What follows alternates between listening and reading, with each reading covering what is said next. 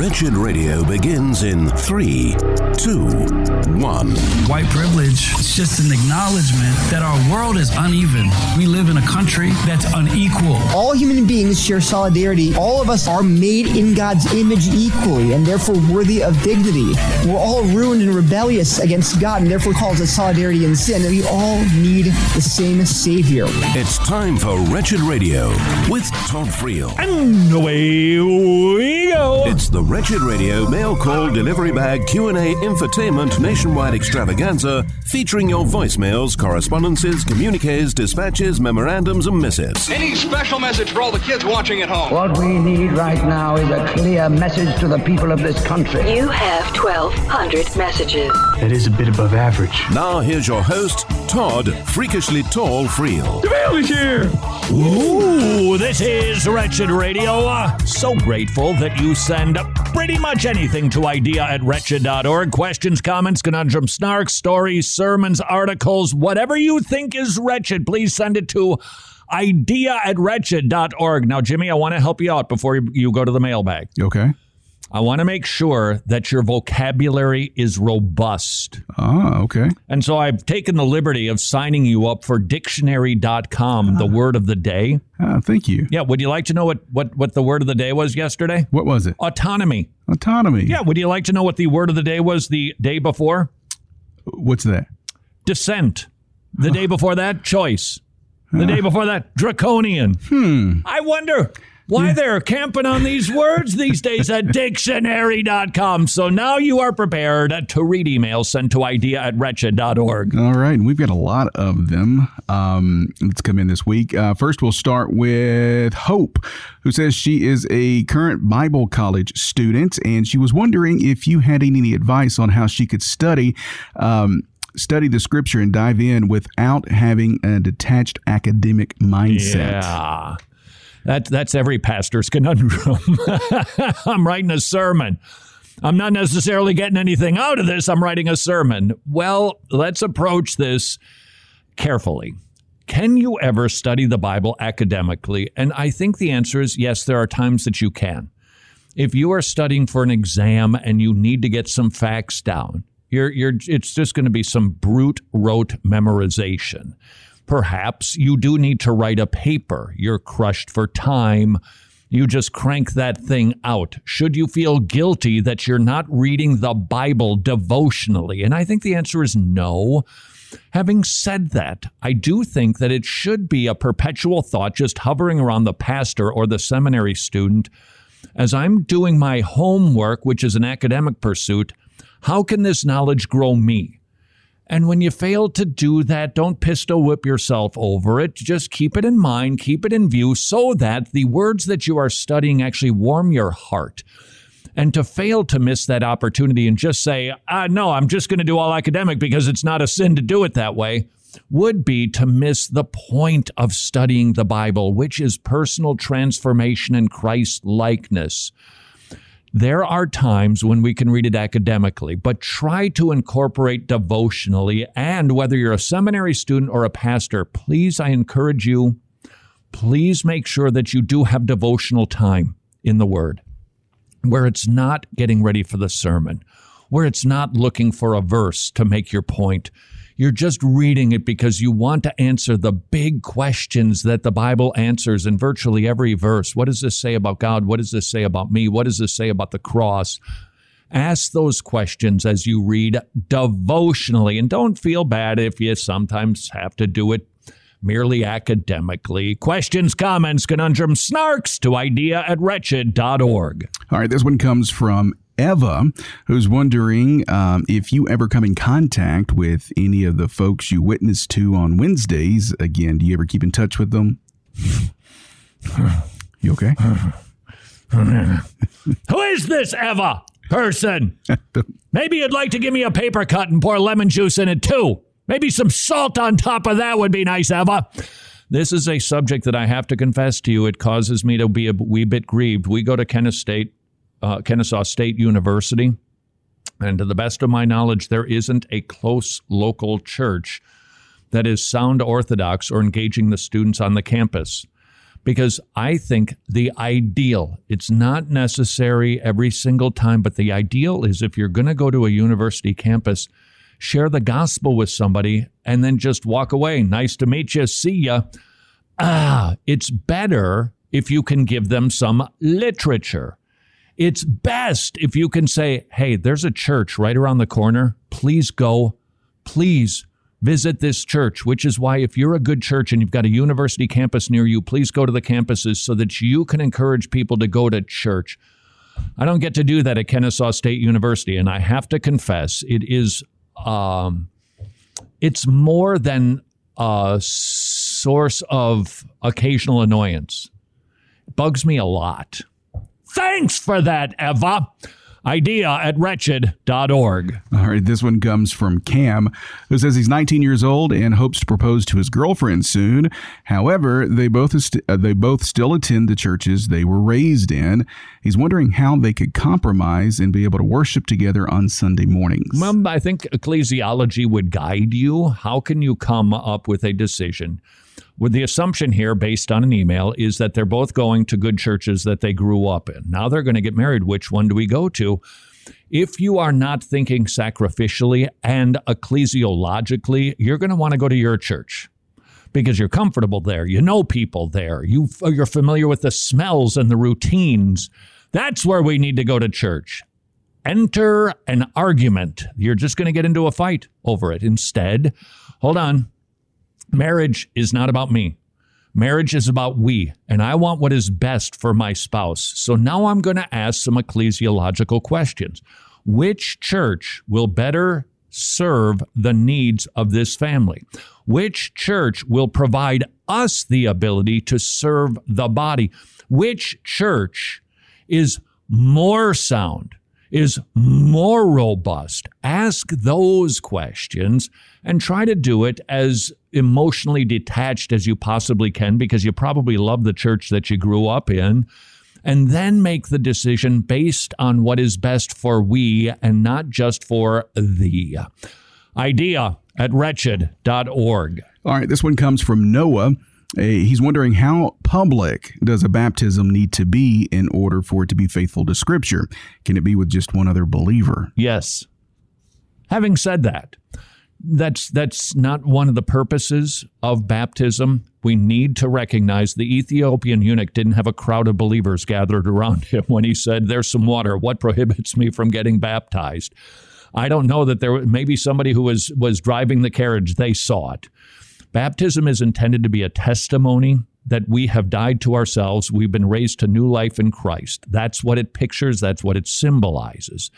And when we go through that ordinance, we should, if possible, do it as publicly as possibly, specifically with the body of believers with whom you are going to be sharing life. Having said that, it's not a sin if it's 1, 2, or frankly, if it's even none. You don't need a witness to it. There's nothing in the Bible that says there needs to be somebody who writes down, yep, I saw him get dunked in the jacuzzi. Try to. It's ideal, but it's not necessary. idea@wretched.org. All right, this one comes from Lee, who says, why do you think the Bible doesn't give us specific details on how to dress modestly? But it does, in a sense. And yet it doesn't. It's true. The Bible doesn't spell out what should be women's attire for all times and all places. And this is what men's apparel should be all times, all places. It's too brilliant for that. It recognizes that different cultures have different expressions of what we use to adorn our bodies, and it allows for that. And so with that, it sets forth now principles that we can apply in our culture and in our context. What are those principles? Well, I'm an ambassador for Jesus Christ. Do I want to give somebody a bad impression of him by what I'm wearing? Am I saying with my apparel, I love fashion. It's the most important thing to me. Am I saying with my clothing, I'm rich?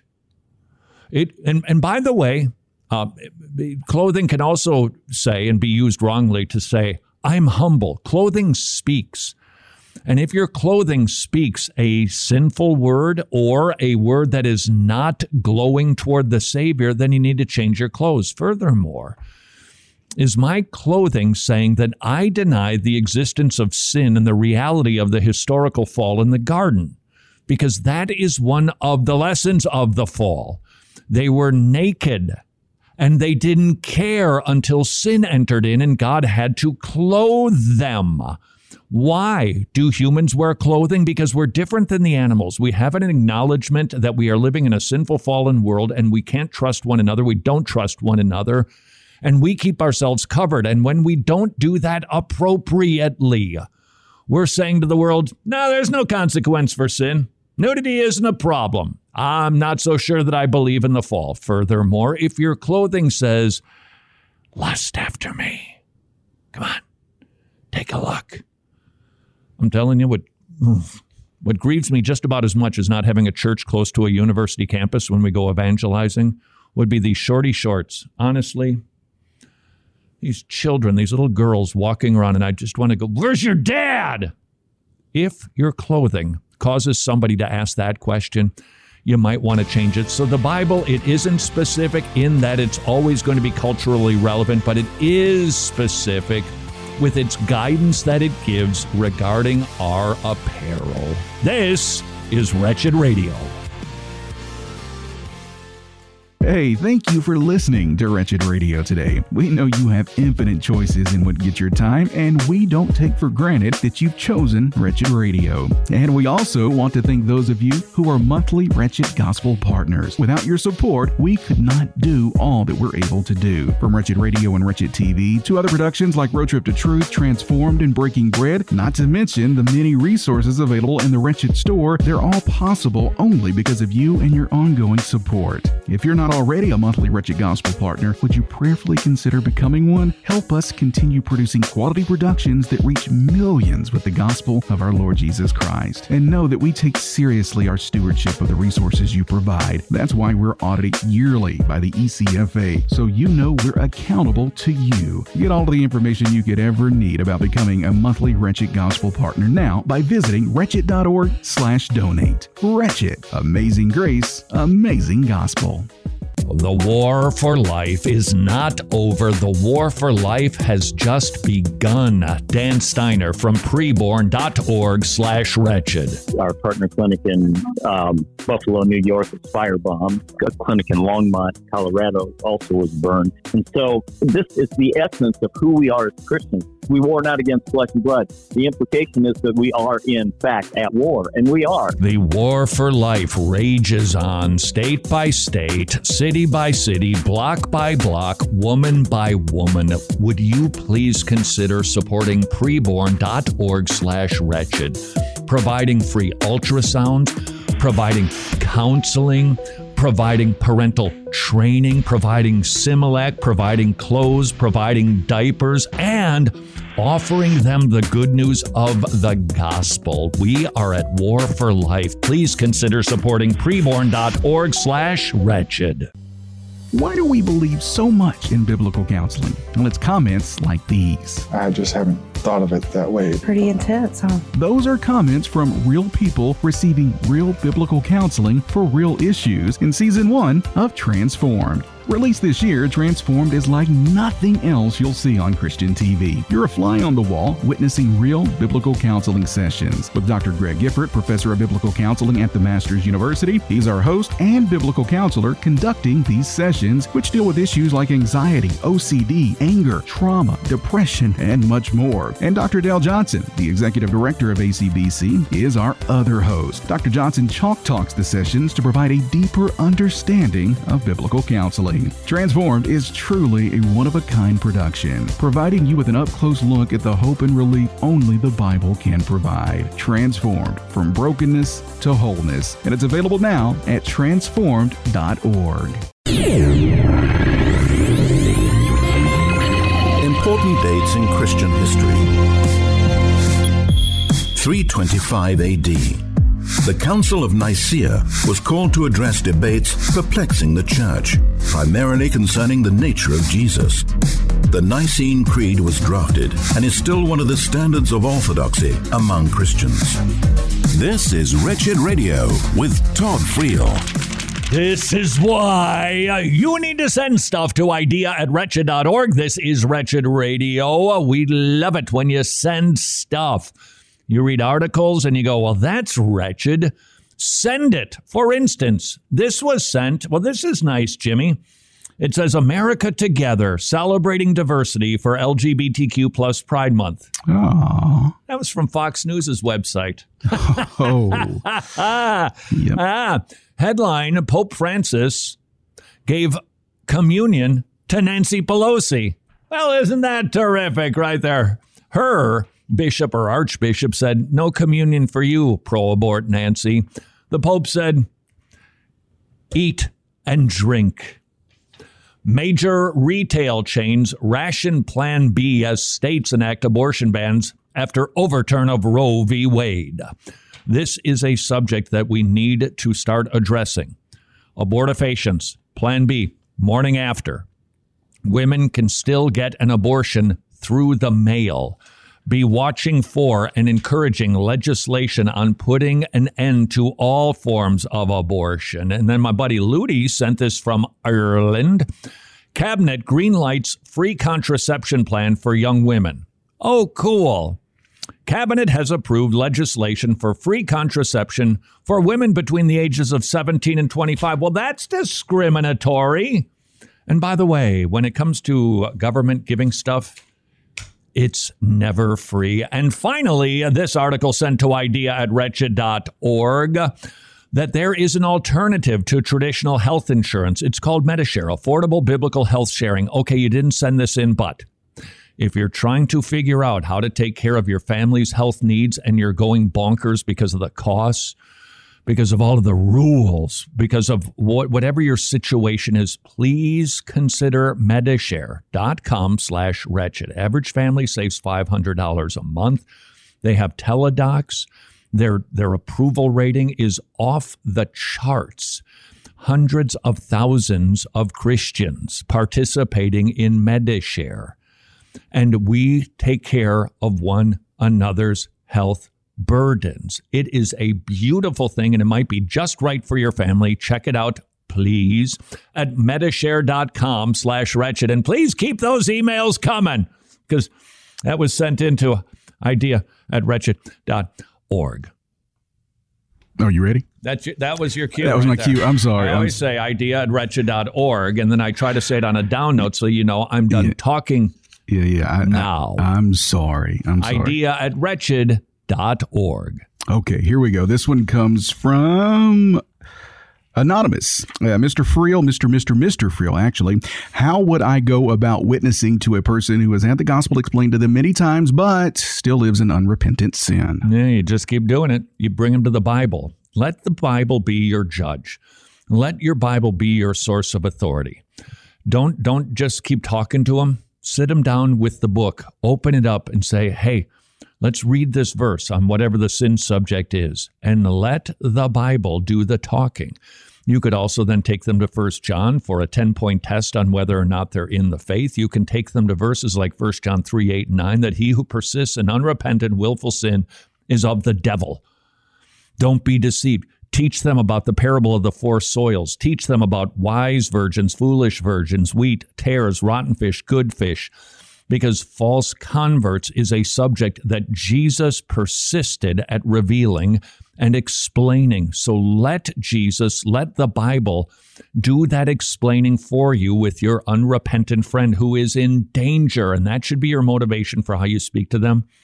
Not annoyance, not agitation. When are you just going to stop this? Quit doing that. You talk like that or watch that. No, we're concerned. And so we enter into their lives lovingly with our Bibles to let it do the heavy lifting. Idea@wretched.org. All right. This next. Well done, Jimmy. You're right there. I know. I learned my lesson. This time, this time. All right, this next one comes from, he says, by the way, I think Jimmy is awesome. Jimmy deserves a raise. How do those get in there? I'm sorry. I don't know how I let those slide by. We got to get a filter on these things. This one's from Matthew. He says, Todd, is it sin to watch movies or TV shows that depict witches in a positive way? Well, let me replace one subject with another. This is also always a helpful exercise. What is witchcraft, divination, sorcery? It's sinful. It's an abomination. God hates it. He hates it a lot. So why would I put my eyes on something that the Lord who saved me despises? And the answer is I shouldn't do that. He hates this stuff. I'm talking about a lot. Deuteronomy 18. It's like one of those nail guns, just bangs away on this. Listen to God's sentiment toward witchcraft, and then ask yourself the question, should I really be letting my kids watch Harry Potter? I'm sorry, did I say that out loud? Deuteronomy 18. The priests, the Levites, all the tribes, avoid wicked customs. When you come to the land which the Lord your God is giving you, you shall not learn to follow the abominations of those nations. There shall not be found among you anyone who makes his son or daughter pass through the fire, or one who practices witchcraft, or a soothsayer, or one who interprets omens, or a sorcerer, or one who conjures spells, or a medium, or Harry Potter, or a spiritist, or one who calls up the dead, for all who do these things are an abomination to the Lord. And because of these abominations, the Lord your God drives them out from before you. You shall be blameless before the Lord your God. These nations, which you will dispossess, listen to soothsayers and diviners. But as for you, the Lord your God has not appointed such for you. But some people would say, it's just entertainment. I'm not celebrating it. You're viewing something God hates. He hates it. Let's replace witchcraft with another sin. Beating children. Let's go with beating children. Let's use rape.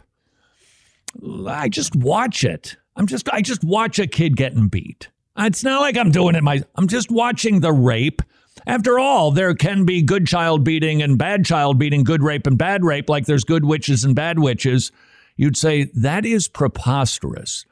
Those things are wicked. And I would say, so is witchcraft. idea@wretched.org. All right, this one comes from Anonymous, who is wondering how they can encourage and help a fellow believer who struggles with OCD. Patiently. That is a long view malady. That is a struggle that a lot of people have. I encourage you to get equipped to help people. Google biblical counseling, OCD, and read biblical counseling articles, not Christian counseling, biblical counseling articles. Don't veer off the path. Make sure it's a biblical counseling website. There's plenty of free resources about the subject of OCD. It is a subject the church should be aware of, and we should understand this isn't something that's snap. These people who struggle with this have laid down patterns, and they have not yet been able to develop a system to stave off the repetitive thoughts. And we can help them. The Lord has the power to help people overcome OCD. But we need to recognize, just as it took a long time to lay down those somewhat debilitating patterns, it's going to take a while to erase them. So get equipped on the subject. By the way, we talk about that in Transformed Season 1, which is available at wretched.org. There's an episode on OCD. A guy who's an engineer can't stop checking the stove, checking the door, just locked. There is a biblical key. Learn what it is and be patient with those who wrestle with OCD. And send your emails to idea@wretched.org. All right, Mr. Sensei Friel. Sensei Friel. Sensei Friel. This one's from Alexander, who's wondering if giving out gospel tracts count as evangelizing, and can a Christian spend the rest of his life giving out tracts without verbally proclaiming the gospel? Yeah, it certainly is evangelism. That's why we want to give you some evangelistic booklets to give out. Solving the God puzzle. Oh, I just found out. We have in the warehouse, now this is going to sound like a lot because, well, it is. I think the last time I gave you an update we meaning we have given to you, and you have given away 600,000 copies of Solving the God Puzzle. Just got an update just this morning. Make that number 700,000. We've got 300,000 sitting in the warehouse waiting for you to visit wretched.org/puzzle. Order as many copies as you promised to give away, and we will send them to you at no charge, and that includes shipping if you get at least a case, which is 200. Yes, giving away the gospel is evangelism. Should you spend the rest of your life just doing that? Wouldn't make a law where there is no law, but I would encourage that you try to not stay there. There is a joy in evangelism. There really is. Giving somebody a booklet, you know how you feel? It's like, good, I gave away the good news today. Talking to somebody about it is a joyous thing, and I understand if you're not there yet. And I wouldn't say that you need to be like Ray Comfort, who witnesses to X number of people per day, no matter where he is, no matter what he's doing. And you've got to do it with your mouth and not by giving literature. Sometimes Ray just gives away tracts without speaking to people. Don't feel like you're sinning if you don't, but be encouraged that it would be better if you do articulate the gospel. This is Wretched Radio.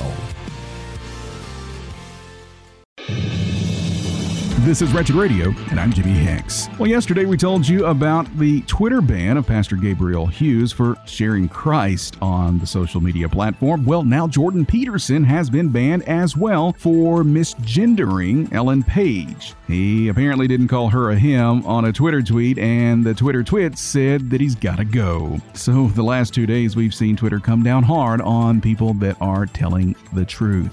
Truth and Twitter just don't coexist anymore. Well, a recent article on The Federalist shares the ways the White House has been going about encouraging girls 15 and younger to have abortions without their parents' consent. Here's a question to ponder. If the act of murdering an unborn baby is okay, as so many claim that it is, then why are there so many going to such lengths to keep parents from knowing their minor is actually doing it? It's because they know it's wrong. A British man is planning a lawsuit against the National Health Service for pushing him to undergo a sex-altering surgery without considering his mental illness. He underwent the body-altering procedure in 2018 and calls it the biggest mistake of his life.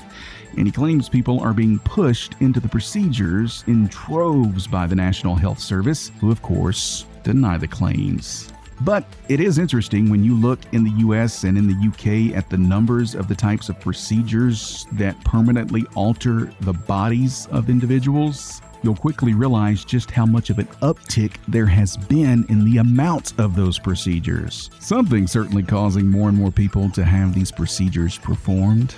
Well, has anyone noticed that the left has been just a slight bit angry about Roe versus Wade being overturned? That's obviously an understatement. One of the efforts that's been attempted was a petition that was sent to George Washington University calling on the school to fire Supreme Court Justice Clarence Thomas as an adjunct professor. The school denied the petition and defended Justice Thomas. I think I'm going to start a petition to have someone fired somewhere for doing something I don't like. That seems like a good idea. Instead of having an intelligent conversation with someone that might lead to change, I'm just going to get them fired. That'll certainly show them. Well, officials in the Biden administration said the government plans to make abortion pills more readily available in light of Roe versus Wade, and there's also talk of the government spending money, which of course is your money, your tax dollars. They're going to spend some of those tax dollars to build abortion clinics in states that outlaw abortion. And the plan being tossed around is to build these houses of murder on federally protected land. Whatever evil can do to continue propagating evil, that's something that we're going to need to get used to seeing a lot more of. More Wretched Radio is straight ahead. I'm Jimmy Hicks. Names of God. One name the Bible gives to God is the Greek word despotes, which means absolute ruler. Despotes is related to the English word despot. As absolute ruler, God has ownership rights over all mankind. Yet our Master and Lord Jesus Christ became a man, suffered and died on the cross for his people. The absolute ruler is also our example of ultimate humility. This is Wretched Radio with Todd Friel. Big day here at Wretched Radio. For several months, we've been working with the very good people at the Masters Academy International, who equip pastors, indigenous preachers in 17 nations around the globe to rightly divide the word of truth, fill empty pulpits, and preach the word of God rightly divided. It is an outstanding ministry. You can learn more about it, incidentally, at wretched.org/pastor. However, we've been working with the good people at TMAI to get Bibles into the hands of our brothers and sisters in the Philippines. You say, that doesn't excite me that much. How's about this? We want to get John MacArthur study Bibles into the hands of people in the Philippines who are attending churches with Masters Academy pastor graduates. This is a big deal. We want to send thousands of MacArthur study Bibles, hardcover, so that they don't roll up, shrink up because of the humidity in the Philippines, to our brothers and sisters who speak English, who don't have a Bible because they don't make enough money to buy a Bible, let alone a MacArthur study Bible, but you perhaps can. Would you consider visiting wretched.org/Bible and sending as many MacArthur study Bibles as you can to the Philippines? This is going to strengthen the church in the Philippines. This will have a generational impact. This means that Sunday school classes will be taught better. It means that people will be able to study their Bibles better. It means that dads will be able to lead their family devotions better. It means that we are going to have stronger churches, and that is why I am so stoked about this program. Please visit wretched.org/Bible and send as many MacArthur study Bibles as you can to the Philippines. And then when you're done, send questions, comments, conundrums, snarks to idea@wretched.org. All right, this one is from Brad, who says, Todd, I have heard of pastors, generally full-time pastors, taking sabbaticals. I'm a bivocational pastor who also works 50 hours plus hours a week. Wow. Been in my current church for 9 years now, and I don't have a staff. We're a small church. I don't have a staff. So my question is, what are your thoughts on pastors taking some time off? It's a pastor taking time off is one thing, and a necessary thing, and a biblical thing, and a recognition that a pastor is not an Energizer bunny who can just go and go and go and go without ever resting and relying on the Lord. But that's different than I don't know how long this trend has been going on, and I'm not going to call it a sin because you can't make a sin where there is no law. But the idea of months and months off, I don't think is ideal. Would I say it's a sin? No. What I think is better is that the pastor's schedule is such that he's regularly getting breaks so that he doesn't get to the point of exhaustion where he needs months to recuperate. It's not healthy, it's not biblical, it's not wise, and I don't think that it encourages people in the flock who don't get to take months off at a time. Are you sinning if you do? No. Could there be a project that your elders want you to work on? Certainly.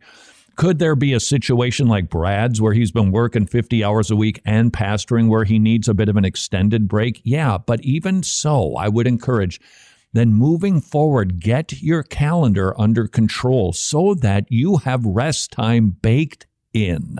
But that's just my opinion. Send your questions, comments, conundrums, snarks to idea@wretched.org. All right, this one comes from RJ. Todd, what is your view on the indwelling of the By the way, hold on a second. Okay. Regarding a sabbatical. Yes. Want to make sure that we define our terms here. If you mean that a pastor just unplugs and vacations, that's the one that I have a concern about. But a sabbatical that is maybe the pastor is going to be focusing on other duties than what he normally does, or the pastor is going to take this time in order to work on something for the body and its growth, yeah, then I think that's different.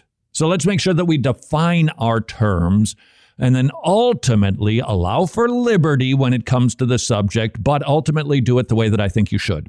Idea@wretched.org, sorry.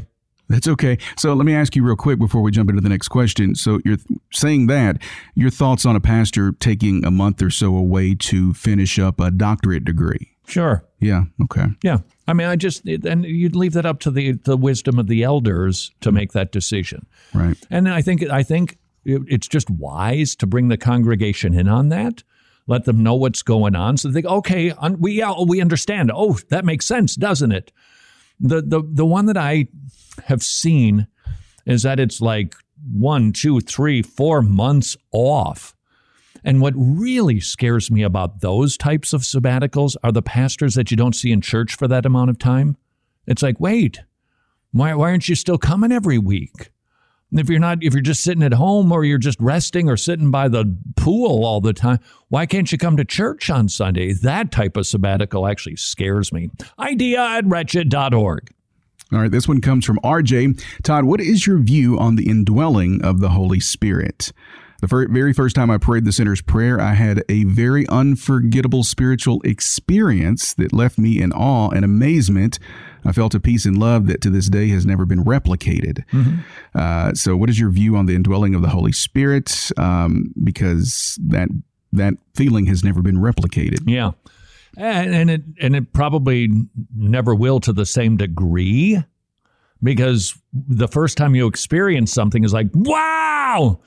The 75th time you think about the event that happened in the past, it's probably not going to cause you to emote in the same way. Don't feel bad about that. It's akin to marriage.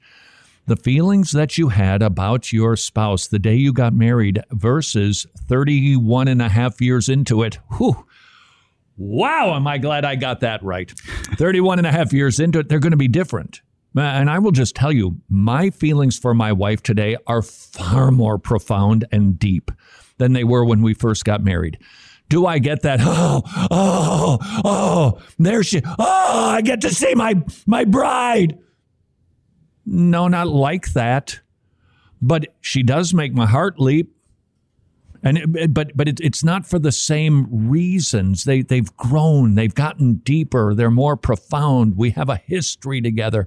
And so, too, when you get saved, you can experience that high. And if it changes over the years, don't think you've got to go back and recreate that you can't do that. Grow in your love for the Lord. Your emotions will continue to be kindled. They just might not be the exact same feelings that you had when you got saved.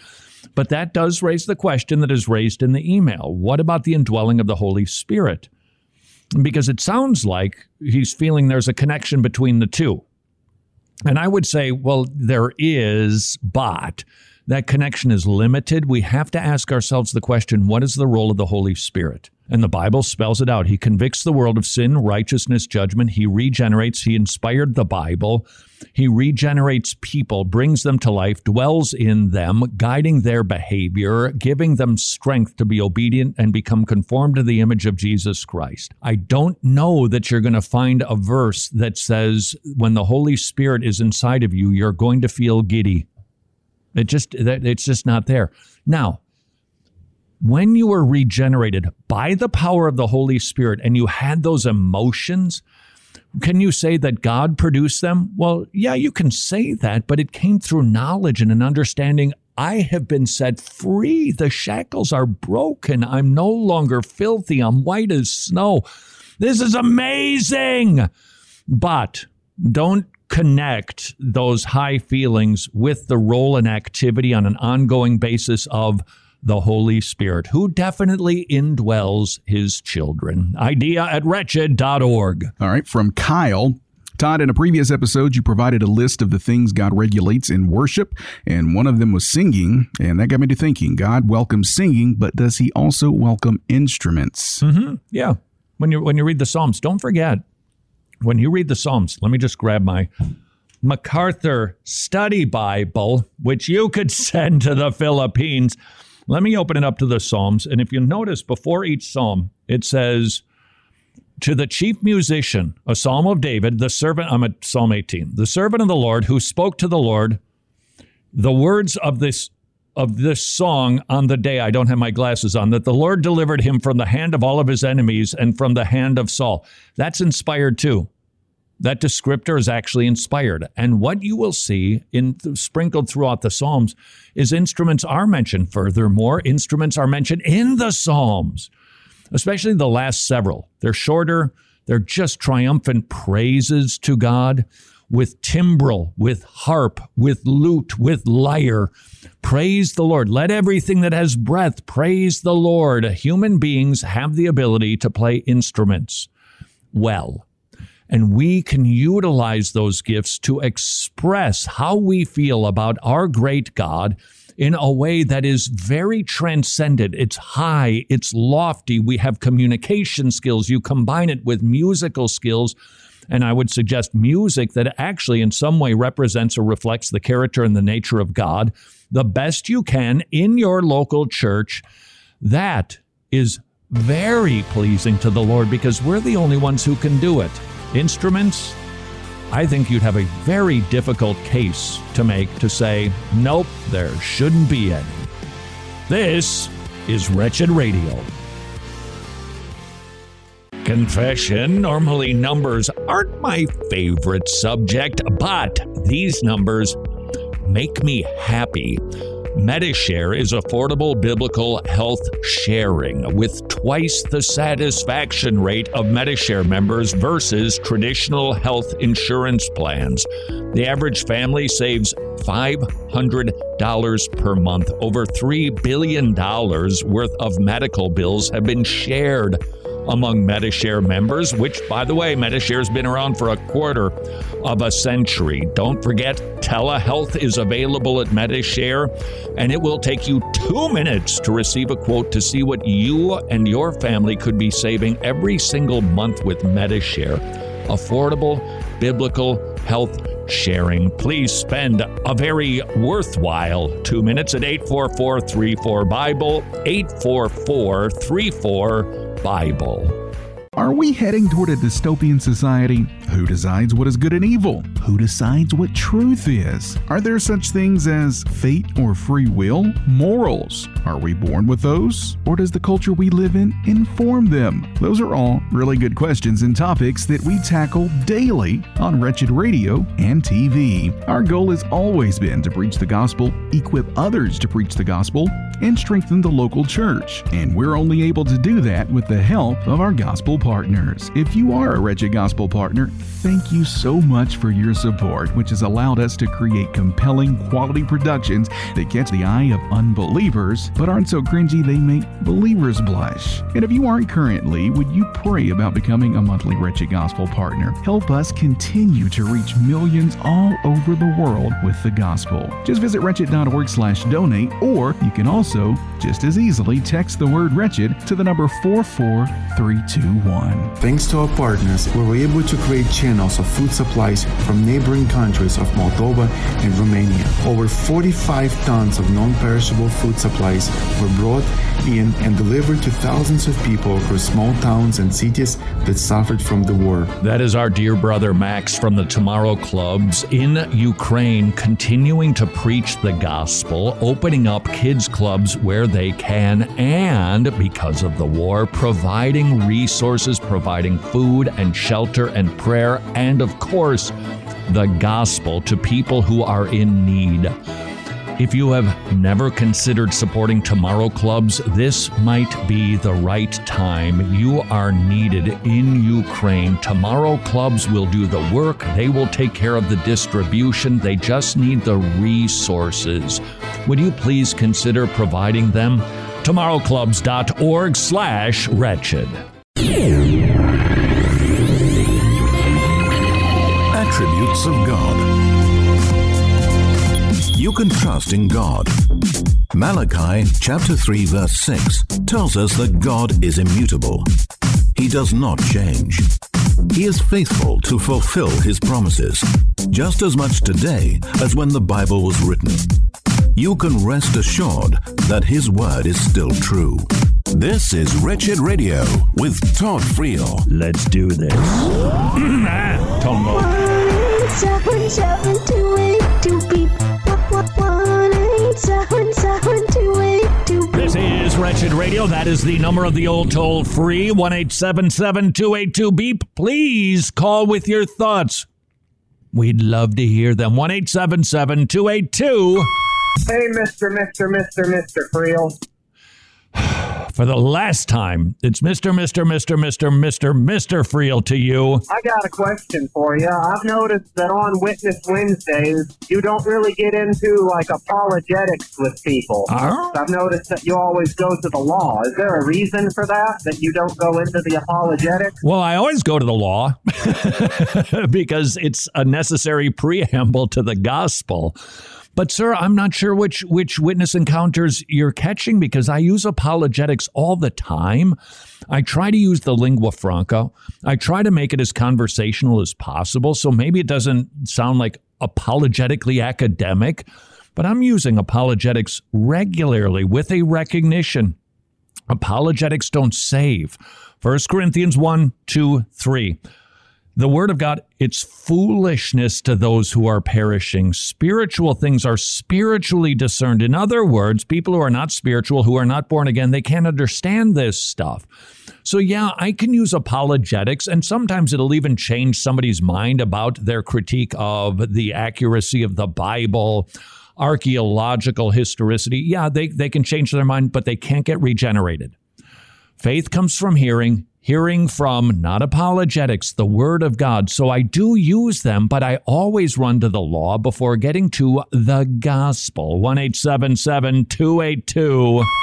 Yes, hi. I have a question that no one's been able to give me a proper answer. This might be, what are we up to, like the 27th wonder of the world? Madam, let's reason together. You've asked this question to other people, and they couldn't give a good answer. And you called me? I wouldn't call me. I'm a Christian believer. My concern is the Bible does not seem to be written with clarity. For instance, anyone who drives a car, the DMV manual has absolutely no misunderstandings. None. We all know red, yellow, green, what that means, no problem. However, when it comes to the Bible, even something as absolutely valuable as being saved, there's so many different ideas. If mankind can write DMV manuals with no misunderstandings, why didn't God with the Bible? Well, madam, believe it or not, you've come to the right place. Number one, the illustration, if we're going to carry it out and compare an apple to an apple, your claim is that people who get the driver's manual, they all understand it. And yet, I observe they don't all adhere to it. Would I conclude, therefore, that the manual wasn't clear? No, I would say we're dealing with operator error. And that is what I think is the issue. The assumption is that people understand the Bible differently, therefore it's not clear. I would suggest to you the Bible is crystal clear. It is we who make a hash out of it. The Bible isn't lacking clarity. We're lacking a shared hermeneutic. That is one of the reasons you see so many different interpretations. We have the same manual. We have the same clear directives from God, and yet you see lots of different understandings and applications. Why? Because of hermeneutics. Just as you have rules for driving a car, there are rules for reading your Bible. And if you don't know those rules and adhere to those rules, you're going to have what you see today in the evangelical landscape, different people with different takes on things. But I would say to you, and I'm making up the number, 90% of our disagreements would go away if we had a shared hermeneutic. 90%. Because when you read the Bible the way that it was intended to be written, it is very clear. It is not confusing. We're the ones who mess it up. The Bible simultaneously is clear enough for a child to get, and yet so deep and so profound a theologian will never plumb its depths.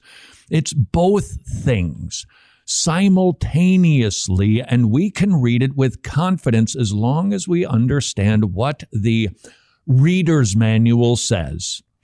1-877. Did I do okay on that, Jimmy? I think it was a good job. Great job. That was a good explanation. It was. You're going to have to slow your roll here, Pally. You crying? Well, encouragement isn't something that I'm used to from you. So 1-877-282-BEEP. Please try to keep it pithy so Jimmy doesn't have to edit you. Oh, hey, Todd. Would it be accurate to say that God is the ultimate cause of evil, but man is responsible for committing the evil? Yes. That is about as succinctly as you can put it. Now, you can unpack that to varying degrees if you would like to. God is the ultimate cause of everything, but that doesn't mean that he's responsible for the evil things that take place. He will sometimes use ideas. He will use false religions. He will use people who then go about the business of encouraging sinful behavior, but the efficient one who does the action, that's the one who's responsible. Not sure this illustration works perfectly, but as long as we're using an automotive theme, let's just say your 18-year-old goes driving and gets a ticket. Are you responsible, Mom and Dad? I mean, after all, you provided them the car. You were the one who gave them the keys and a credit card to fill up the gas tank. Are you responsible? You go, well, no, I provided those things that weren't sinful. Yeah, the teenager's the one who gets the ticket. And the same thing is true with evil. God, even though he's created the earth, he's in control of all things, he is not the efficient cause of evil. 1-877-282-BEEP, 1-877-282. All right, so King Saul had called Samuel from the grave. Does this mean that ghosts are real? Define ghosts. The apparition that we see with Samson, it's a debatable section of Scripture, not its authenticity, but just our understanding of it. Saul summoned Samuel, and he appeared to him.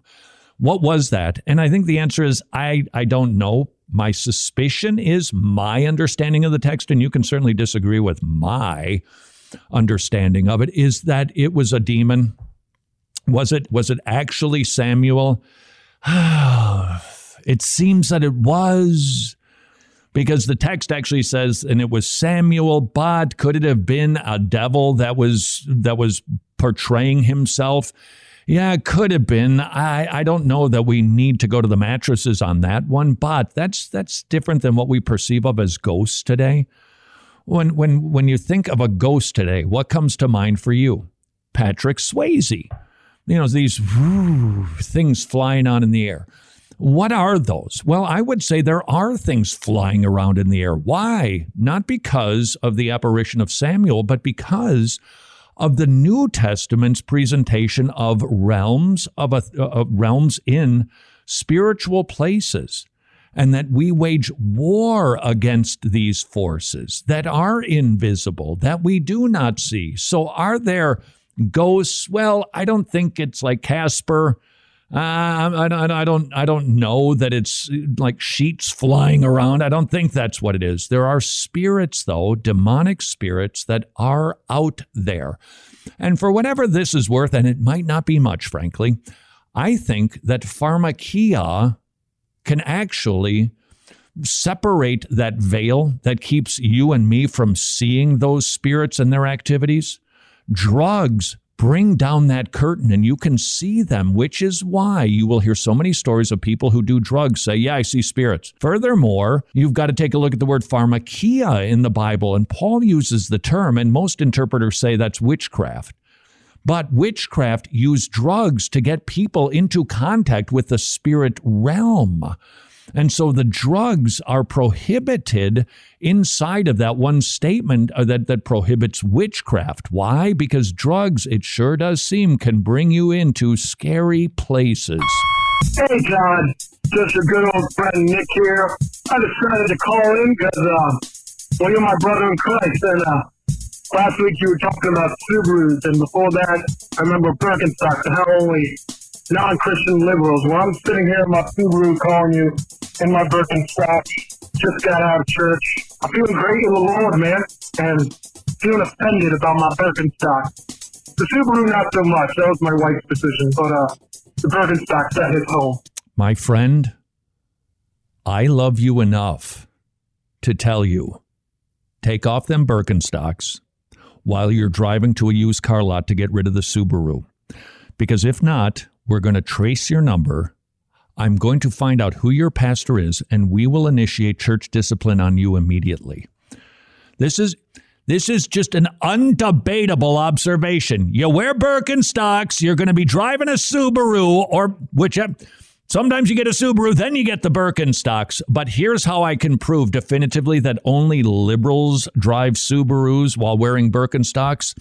Go to Whole Foods, parking lot, slammed with Subarus, and take a look at the tootsies of the people walking around the Whole Foods, and you're going to go, Birkenstocks! I rest my case. Until tomorrow, go serve your king.